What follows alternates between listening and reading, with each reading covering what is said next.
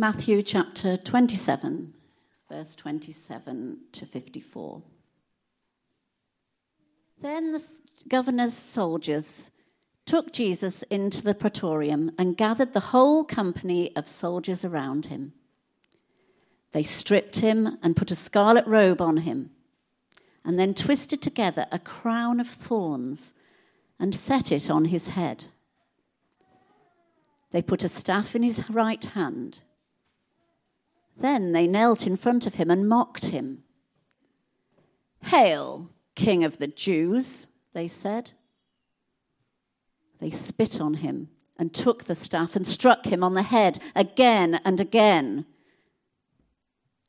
After they had mocked him, they took off the robe and put his own clothes on him. Then they led him away to crucify him. As they were going out, they met a man from Cyrene named Simon, and they forced him to carry the cross. They came to a place called Golgotha, which means the place of the skull. There they offered Jesus wine to drink, mixed with gall. But after tasting it, he refused to drink it. When they'd crucified him, they divided up his clothes by casting lots. And sitting down, they kept watch over him there. Above his head they placed the written charge against him. "This is Jesus, the King of the Jews." 2 rebels were crucified with him, one on his right and one on his left.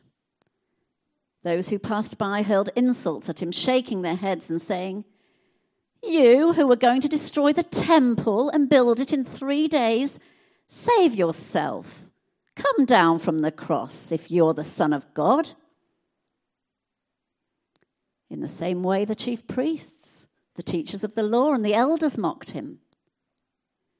"He saved others," they said, "but he can't save himself. He's the King of Israel. Let him come down now from the cross and we will believe in him. He trusts in God. Let God rescue him now if he wants him, for he said, 'I'm the Son of God.'" In the same way, the rebels who were crucified with him also heaped insults on him. From noon until 3 in the afternoon, darkness came over all the land. About 3 in the afternoon, Jesus cried out in a loud voice, "Eli, Eli, lema sabachthani," which means, my God, why have you forsaken me?" When some of those standing there heard this, they said, "He's calling Elijah." Immediately one of them ran and got a sponge. He filled it with wine vinegar, put it on a staff, and offered it to Jesus to drink. The rest said, "Now leave him alone. Let's see if Elijah comes to save him." And when Jesus had cried out again in a loud voice, he gave up his spirit. At that moment, the curtain of the temple was torn in two from top to bottom. The earth shook, the rocks split, and the tombs broke open. The bodies of many holy people who had died were raised to life. They came out of the tombs after Jesus' resurrection and went into the holy city and appeared to many people. When the centurion and those with him who were guarding Jesus saw the earthquake and all that had happened, they were terrified and exclaimed, "Surely he was the Son of God." Doesn't matter how many times you have heard that Easter story, it's harrowing to be reminded of everything that the Lord Jesus endured. Think of everything that he suffered at the hands of his own people. To be spat upon and beaten. To be handed over to the enemy of all enemies, such that they could destroy his body, as we've just read. And all of that before he carried his own cross to Calvary, where he suffered a death that was so awful that no Roman could possibly be killed that way. His body was completely brutalized. But nothing happened beyond God's plan. Peter would tell the watching crowds at Pentecost that Jesus was handed over by God's deliberate plan and foreknowledge, which means God the Father, God the Son, and God the Holy Spirit were in complete control over everything that happened. All of this helps us see that this physical suffering is a demonstration of the love of God for his people. It can mean nothing less, because God is in complete control of everything that's happening, and the Son of God was willing to endure all of that physical suffering. But the physical suffering isn't the greatest suffering. The good news of Easter is not that we follow a martyr who suffered. It's that we follow a Savior who suffered in our place. Easter is not about sympathy. Easter is about substitution. And if you have a Bible, I wonder if you could turn with me to 2 Corinthians 5. That reading of everything that took place sets the scene for everything we're about to remember as we come around the supper. But there are two passages I just want to take you to as we think about that great exchange, that substitution that took place that first Easter. 2 Corinthians 5:21 is one of my favorite verses in the whole Bible. I'm sure there's other people in the room who would say the same. For God made him who had no sin to be sin for us, so that in him we might become the righteousness of God. That is the gospel in one verse. That explains why in the middle of the day it became dark in the Middle East. It explains for us why the physical suffering that Jesus endured was not the greatest suffering that he experienced. The greatest suffering was the holy anger of God against all of the sin of all of his people that Jesus took upon his place. And the remarkable thing is, God had been preparing his people for this sin substitution for thousands of years. We've learnt about those stories in this church since you're children. You get a glimpse of it when you see Abraham almost about to sacrifice Isaac until the Lord provided a ram. We've seen it as we've looked through the Exodus story and seen how God provided the Passover lamb so that they would be spared the judgment of God from the angel of the Lord. We're about to get into the whole set of offerings and sacrifices in the Old Covenant. All of it is giving us glimpses of an idea of sin substitution. And running along all of those pictures are pictures that describe for us how serious sin is and how holy God is. Perhaps most powerfully of all is Isaiah's description in Isaiah 51 of the cup of God's wrath.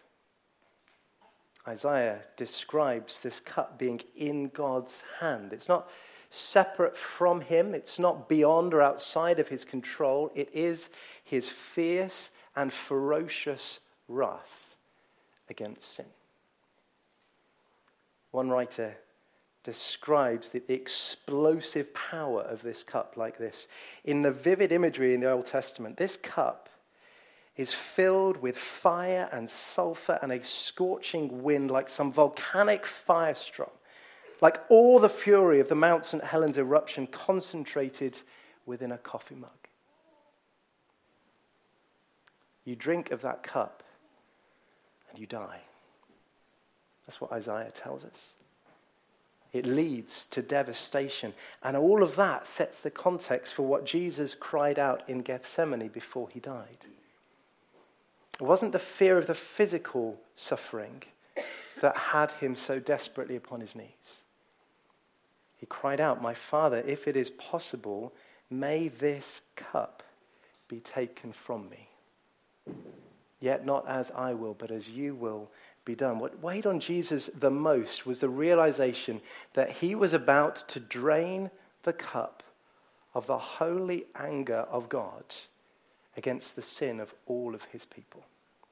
Not sin out there somewhere. If you're a Christian this evening, your sin and my sin. In that great exchange at the cross, God made him who knew no sin to be sin for us. It's a theme of so much of God's words. Peter tells us that Christ bore our sins in his body on the tree. He died for sins once for all, the righteous for the unrighteous. He became a curse for us and was sacrificed once to take away the sins of many people. He was pierced for our transgressions. He was crushed for our iniquities.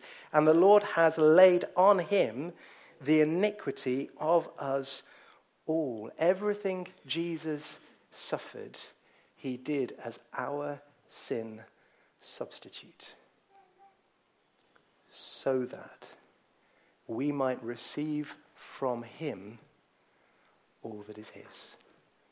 Back in 2 Corinthians, God made him who had no sin to be sin for us, so that in him we might become the righteousness of God. Everything on the gospel depends on whether you are united to Christ, whether you are in him. He takes our sinfulness and he gives us his righteousness. Reading through a devotional for Easter, J.C. Ryle has this beautiful description of what this exchange looks like. Was he flogged? It was done so that by his wounds we are healed. Was he condemned, though innocent? It was done so that we might be acquitted, though guilty. Did he wear a crown of thorns? It was done so that we might wear a crown of glory. Was he stripped of his clothes? It was done so that we might be clothed in everlasting righteousness. Was he mocked and reviled? It was done so that we might be honored and blessed. Was he reckoned a criminal and counted among those who had done wrong? It was done so that we might be reckoned innocent and declared free from all sin. Was he declared unable to save himself? It was done so that he might be able to save others to the uttermost. Did he die at last? And that the most painful and disgraceful death? It was done so that we might live forevermore and be exalted to the highest glory. Do you know that Jesus has done that for you? Do you know this evening that every evil thing you have thought, said, or done, every deceitful and dishonest thing that has ever been in your mind, every act of selfishness and sinfulness, all of it, the Son of God has taken upon himself. He has drained the cup of God's anger of all of that sin and given you the righteousness of God. That is what is good about Good Friday. Easter is about the substitution of a Savior who suffered in our stead. That's what we celebrate, not because we've earned it. That's what the kids were thinking about during the course of this week. It's because God loves us. And if you don't yet know that is true for you, what a glorious evening to come to God in repentance and faith. Good Friday. With that wonderful image that we read elsewhere in the Gospels of there being two other criminals nailed to the cross either side of Jesus, knowing they were guilty and had no possible way of earning anything, and yet finding forgiveness as they looked to Jesus and trusted in him. Don't push away the offer of forgiveness. If you do that forever, you will have to drink the cup of God's wrath yourself. And that is unbearable and unending. Jesus came so that you needn't, if you trust and turn in him. Now, for many of us in the room, we've been doing that for a long time. So what is it that we especially can be encouraged by this evening as we think about the cross? It's two simple things I want to remind you. The first is the most obvious. Keep coming back to the cross to grow in your love for Christ. It's all too easy in the busyness of life to take our salvation for granted. We take everything else for granted at points, don't we? When life's going well and you're fit and healthy, you don't for a minute really stop and think about what a blessing good health is. And then you come down with something, or you have an accident, or you need to have surgery, and all of a sudden you realize good health is a precious gift. Same is true of our salvation.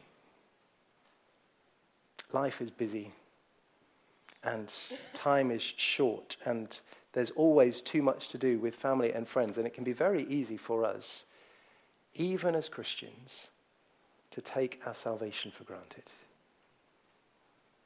We need to keep coming back to the cross. In a former church that we were a part of, we used to sing a song that said, "O precious sight, my Saviour stands dying for me with outstretched hands." O precious sight. I love to gaze, remembering salvation's day. That my eyes linger on this scene, may passing time and years not steal the power with which it impacts me, the freshness of its mystery. May I never lose the wonder of the cross. May I see it like the first time, standing as a sinner lost, undone by mercy and left speechless, watching wide-eyed at the cross. May I never lose the wonder of the cross. They're beautiful lyrics. But they miss something. They miss something of the sense that the longer we gaze at the cross, our sense of love and wonder should grow.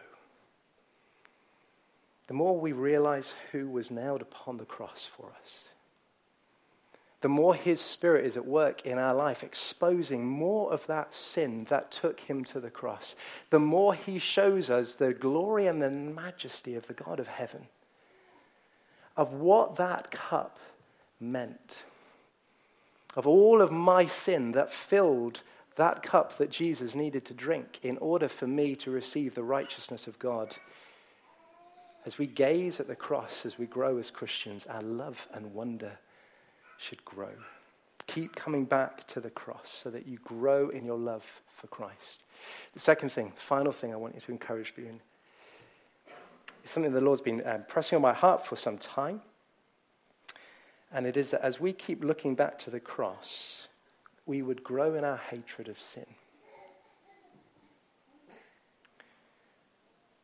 As you read the account of what the Lord Jesus Christ endured, physically and spiritually, he did that because it was the only way God could deal with our sin and forgive us.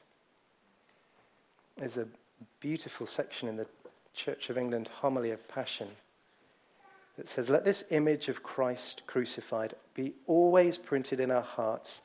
Let it stir us up to the hatred of sin and provoke our minds to the earnest love of Almighty God." We often sing, don't we?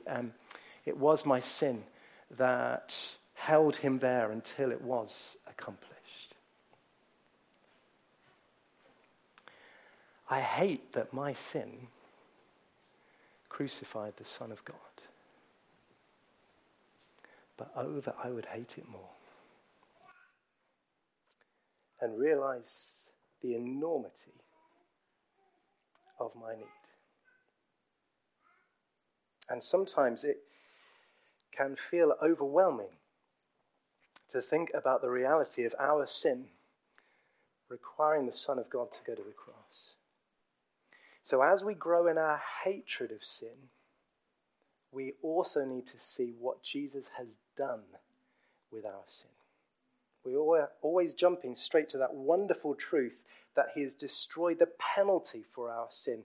But what the gospel tells us is that at the cross, Jesus destroyed the power of sin in our lives, such that as we're united to him, it's not only that he's dealt with the punishment, but right here, right now, his power is at work in us so that we are not powerless in our sin. Last passage, if you could turn to Romans 6. I'm going to read a few verses here, as in a few of them. But what I want you to listen to specifically is how Paul explains that our union with Christ means we're no longer controlled by sin. I want you to look at the cross and I want you to grow in your hatred of sin. But I don't want that to lead you to despair. As you look at the cross and see our union with Christ, I want you to see that his power has broken the power of sin in your life. Romans 6. What shall we say then? Shall we go on sinning so that grace may increase? By no means. We are those who have died to sin. How then can we live in it any longer? Or don't you know that all of us who were baptized into Christ Jesus were baptized into his death? We were therefore buried with him through baptism into death, in order that, just as Christ was raised from the dead through the glory of the Father, we too may live a new life. For if we've been united with him in a death like his, we will certainly also be united with him in a resurrection like his. Here we go. For we know that our old self was crucified with him, so that the body ruled by sin might be done away with, that we should no longer be slaves to sin, because anyone who has died in Christ has been set free. Now, if we died with Christ, we believe that we'll also live with him. For we know that since Christ was raised from the dead, he cannot die again. Death no longer has mastery over him. The death he died to sin once for all. But the life he lives to God. What does all of that mean for you and me? Paul tells us, in the same way, count yourselves dead to sin, but alive to God in Christ Jesus. Therefore, don't let sin reign over your mortal body so that you obey its evil desires. Don't offer any part of yourself to sin as an instrument of wickedness, but rather offer yourselves to God as those who have been brought from death to life, and offer every part of yourself to him as an instrument of righteousness. For sin shall no longer be your master, because you are not under the law, but under grace. Isn't that a glorious hope? All that Christ has done at the cross, it not only has saved and secured our eternal future, but it has completely changed our identity right now. If you're trusting in the Lord Jesus, you are in Christ. You're no longer under the dominion of sin. And that means that this old self has been done away with. The body ruled by sin might be done away with. Not in the sense that we despise our bodies. We're not thinking about that. It's a description of how every part of our former life that was under the authority of sin is gone. And we have a new power. The power of a risen Saviour, which is why Paul says we should no longer be slaves to sin, because anyone who has died has been set free from sin. None of us are the finished article. That's why we come to this table. We're reminded again and again and again throughout our lives that as we stumble in sin, his grace is sufficient.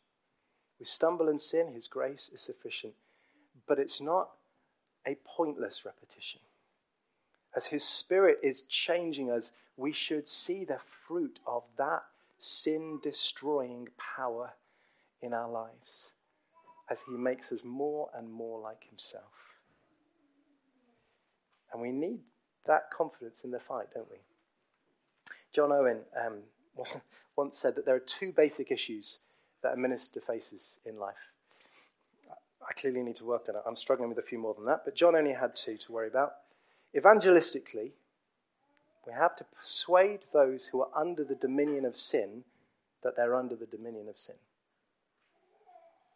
Pastorally, he said, here's the second issue, we have to persuade those who are no longer under the dominion of sin that they are no longer under the dominion of sin.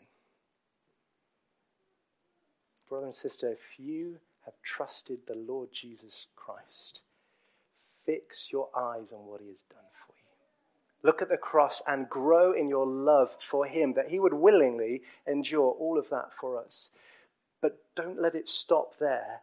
Let it also be for you the reminder that in him, death has been destroyed and the power of sin has been destroyed, such that we can live lives that are alive to God in Christ Jesus.